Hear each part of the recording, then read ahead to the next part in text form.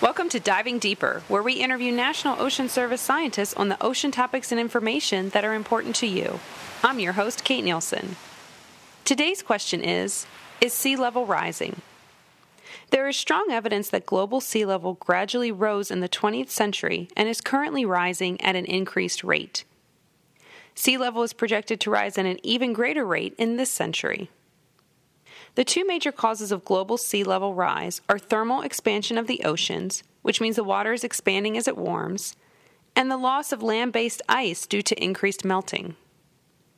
To help us dive a little deeper into this question, we will talk by phone with Billy Sweet on sea level rise. Billy is an oceanographer with NOAA's Center for Operational Oceanographic Products and Services. Hi, Billy. Welcome to our show. Hi, Kate. Glad to be here. Thank you. Billy, first I want to clarify a definition with you, as I've heard of both sea level rise and coastal inundation. Do these mean the same thing? Well, they don't actually mean the same thing.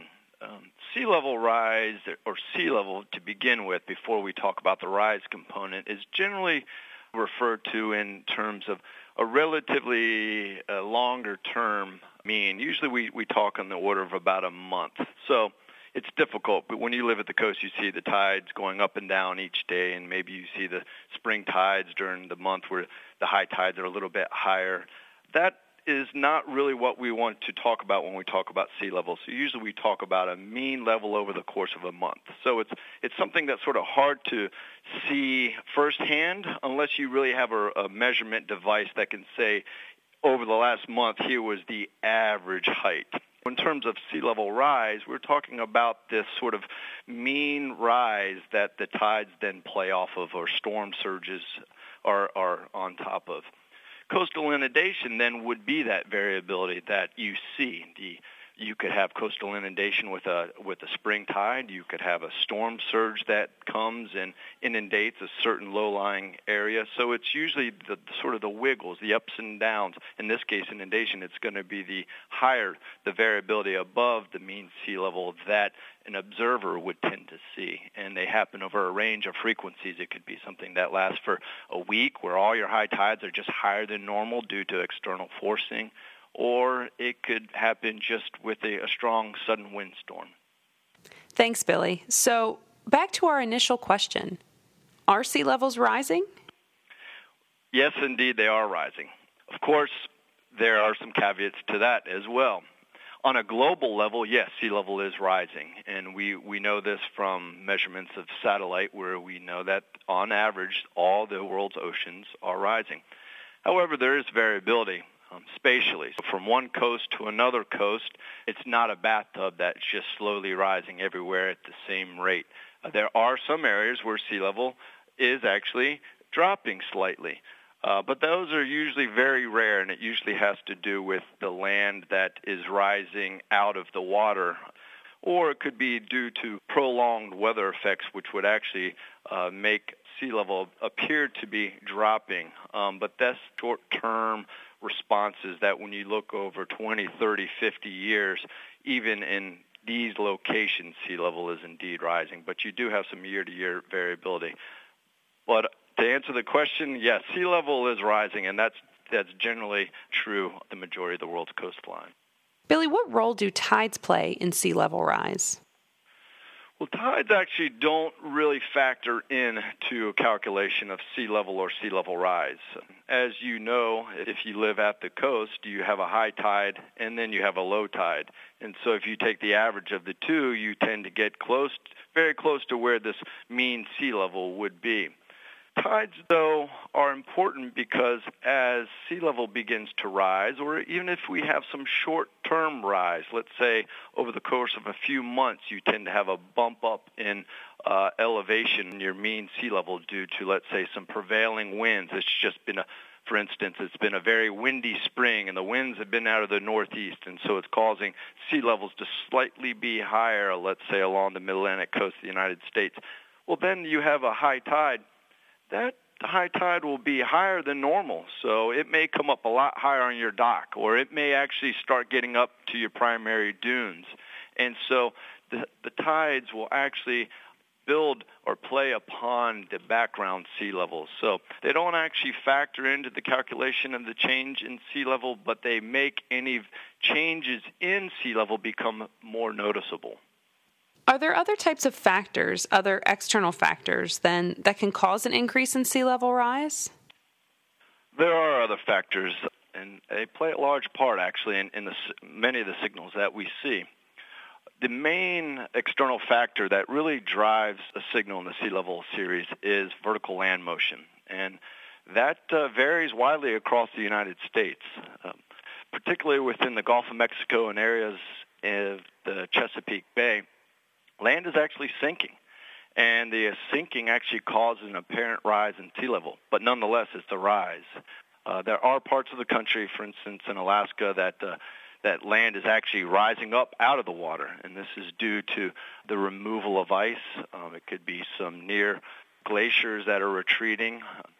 But for the most part, in the lower 48, it's these areas where land is actually sinking due to compaction of sediments, or it's a slow adjustment due to the removal of large ice sheets that we had 20,000 years ago at the last glacial maximum.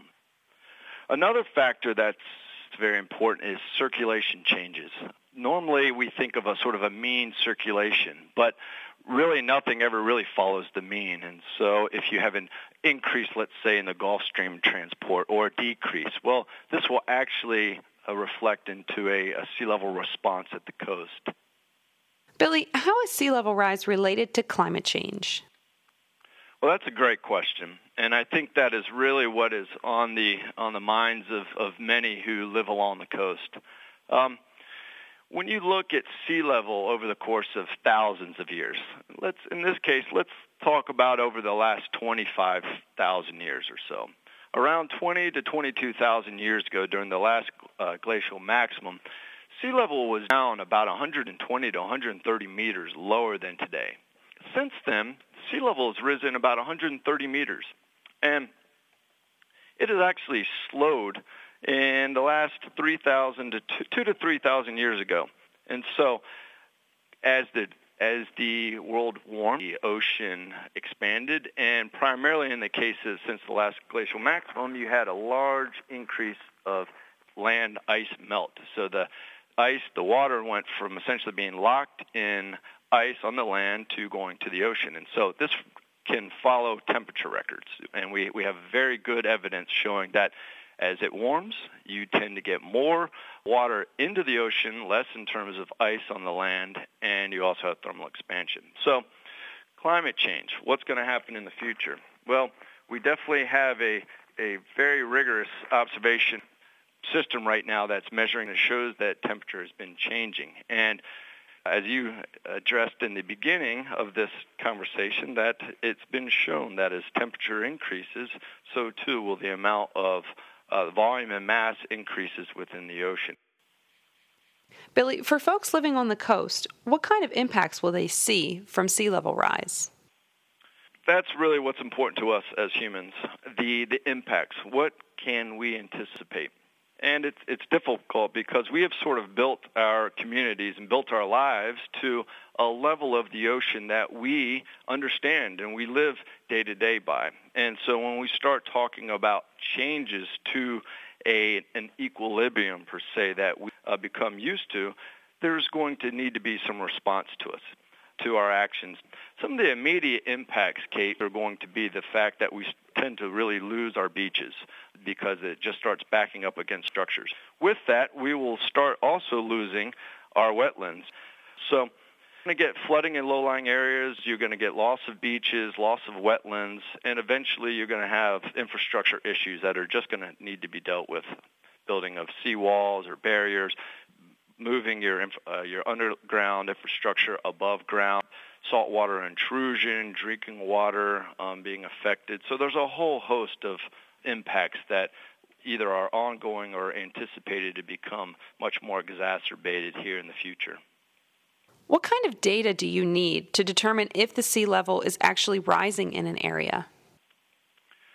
That is a very good question, because you need data and you need sustained measurements of the rise to be able to discern really what's going on. There's a host of equipment that you can actually pull from, one of which is satellite altimetry that does a global assessment, but it also can focus in on a regional to local scale. However, the global measurements are about a 10-day repeat cycle, so you really don't know what's happening day to day, and you also cannot discern from that measurement exactly the relative changes in sea level. What is vertical land motion doing relative to the ocean surface?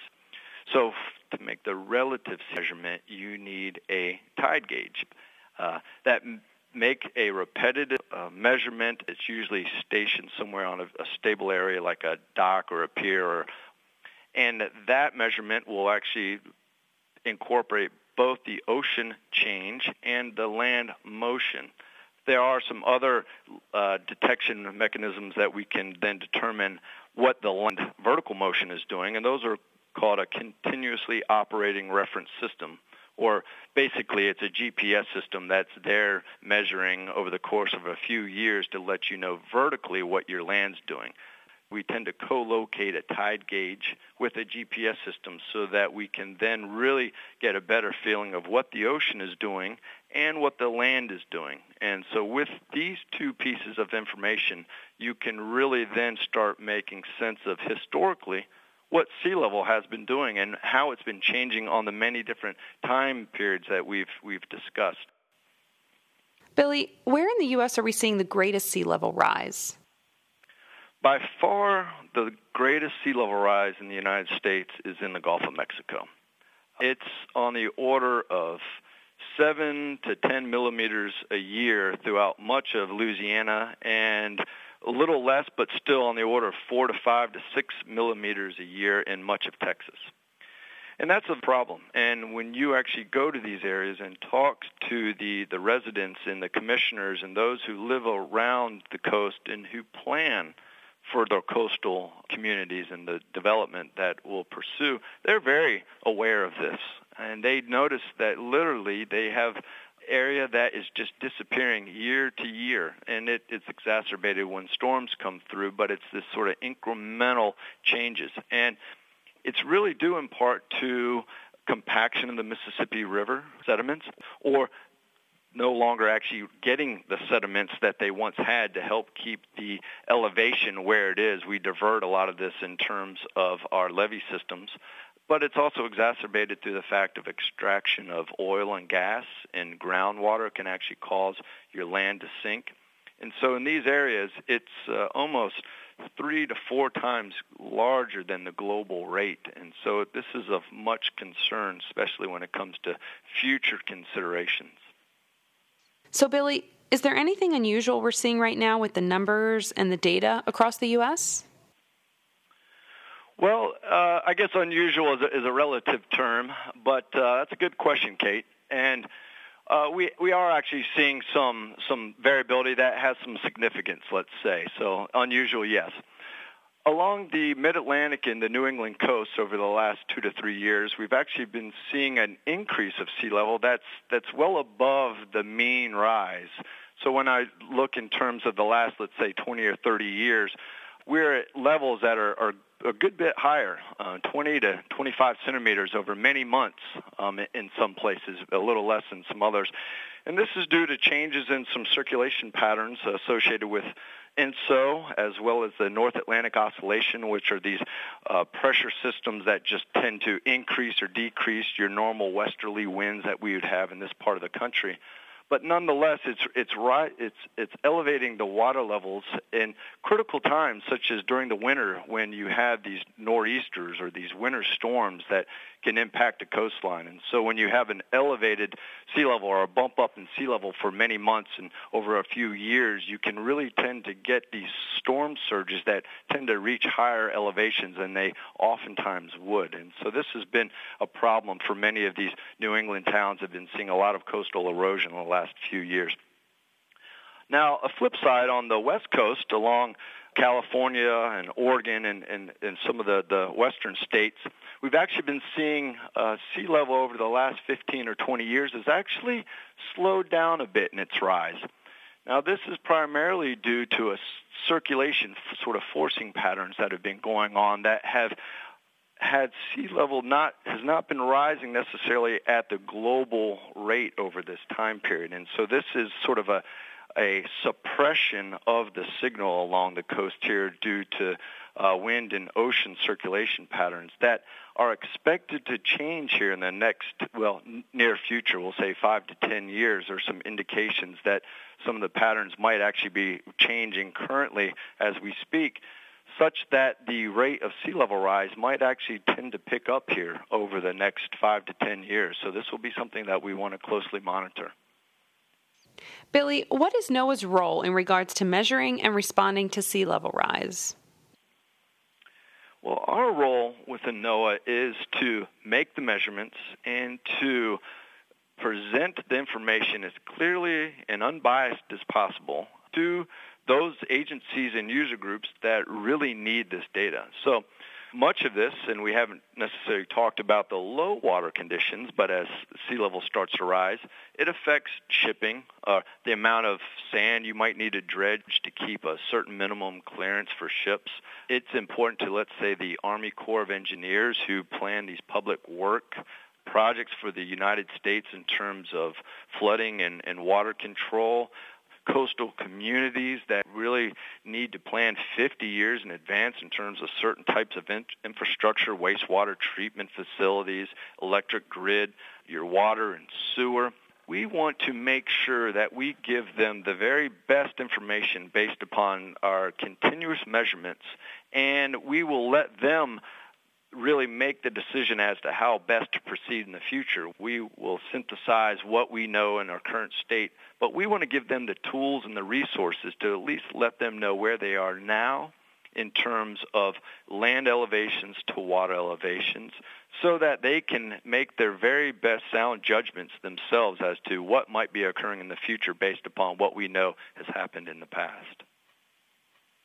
One question that I think some of us here may have is, can we forecast or predict sea level rise?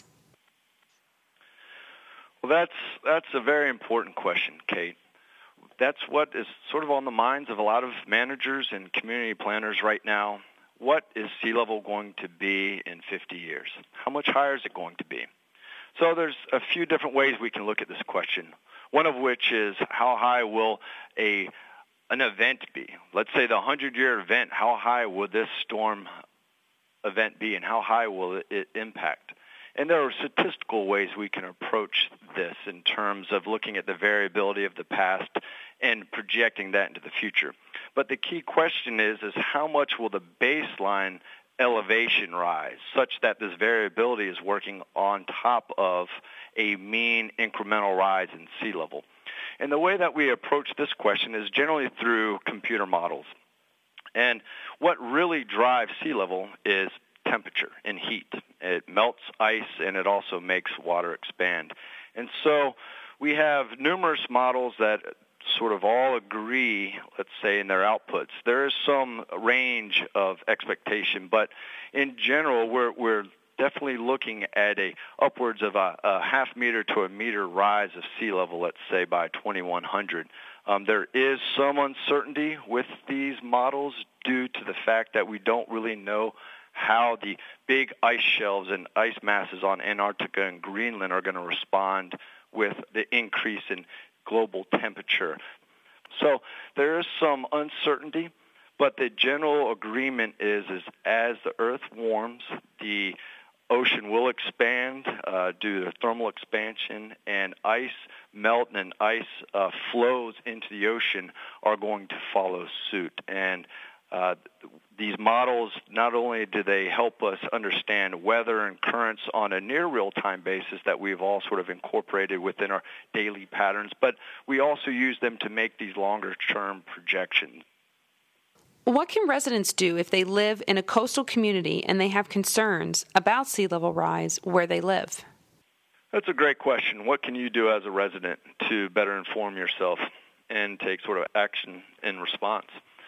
I think the most important thing a resident can do, or a concerned citizen, is to become more familiar with what sea level has been doing. What are the patterns? what are your tide cycles? What's your tide range? How high does your spring tides actually come? Becoming aware of what sea level does on a week-to-week, month-to-month basis versus what has it been doing over the course of decades. So once you become sort of aware that sea level is not static, it's dynamic, and it's changing, and it's not only changing from month to month, but it's continuously changing, and in most cases it's slowly rising. At that point, I think making maps is something that lends itself very well to explaining the situation to others. You can start to get a feel of where these problems are going to keep reoccurring and how you might respond as a community. So on a community scale, these kind of planning and these kind of maps are critical to understanding where your infrastructure is in terms of sea level today and sea level of tomorrow. Thanks, Billy. These are some good steps and actions for us to think about. To help our listeners get to know you a little bit more, how did you first get started in this field?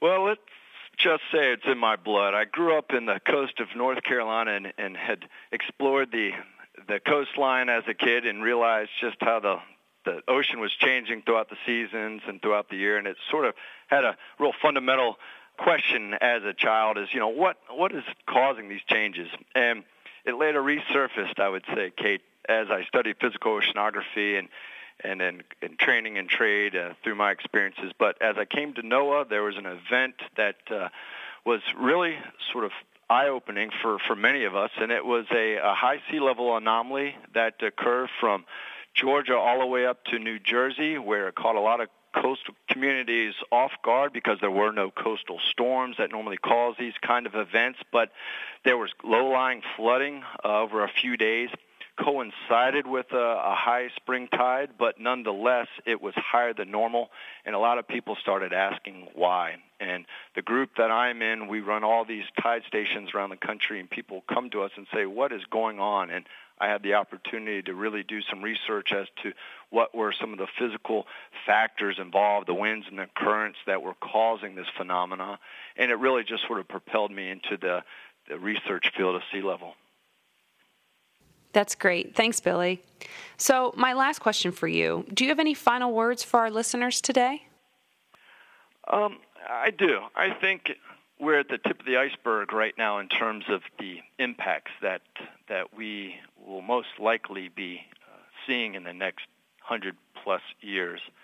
And as a younger generation, having realized that at some point there's a handoff between the younger and older generation, between those that really plan and sort of control the let's say the fate of our existence, oftentimes in the terms of the way that we develop and the way we respond. I think it's important to listen, to ask questions as a citizen, and I also think it's important for organizations like NOAA to continue to put out knowledge-based information tools that really allow people to make some actionable decisions in terms of how should we best respond to the changes that we are seeing and anticipated that we will see in the future, because I think it's going to be a very costly and life-changing events here in the next 50 to 100 years, and I think the more that we empower people now in terms of what we see through the observations that we make, I think the better off we will be in really communicating this to the groups that really have the power to make the changes necessary to adapt to these changes that are forthcoming. Thanks, Billy, for joining us on Diving Deeper and talking with us about sea level rise. To learn more, please visit tidesandcurrents.noaa.gov/SL-Trends. That's all for today's show. We will be taking a break over the holidays, so please join us for our next episode in January.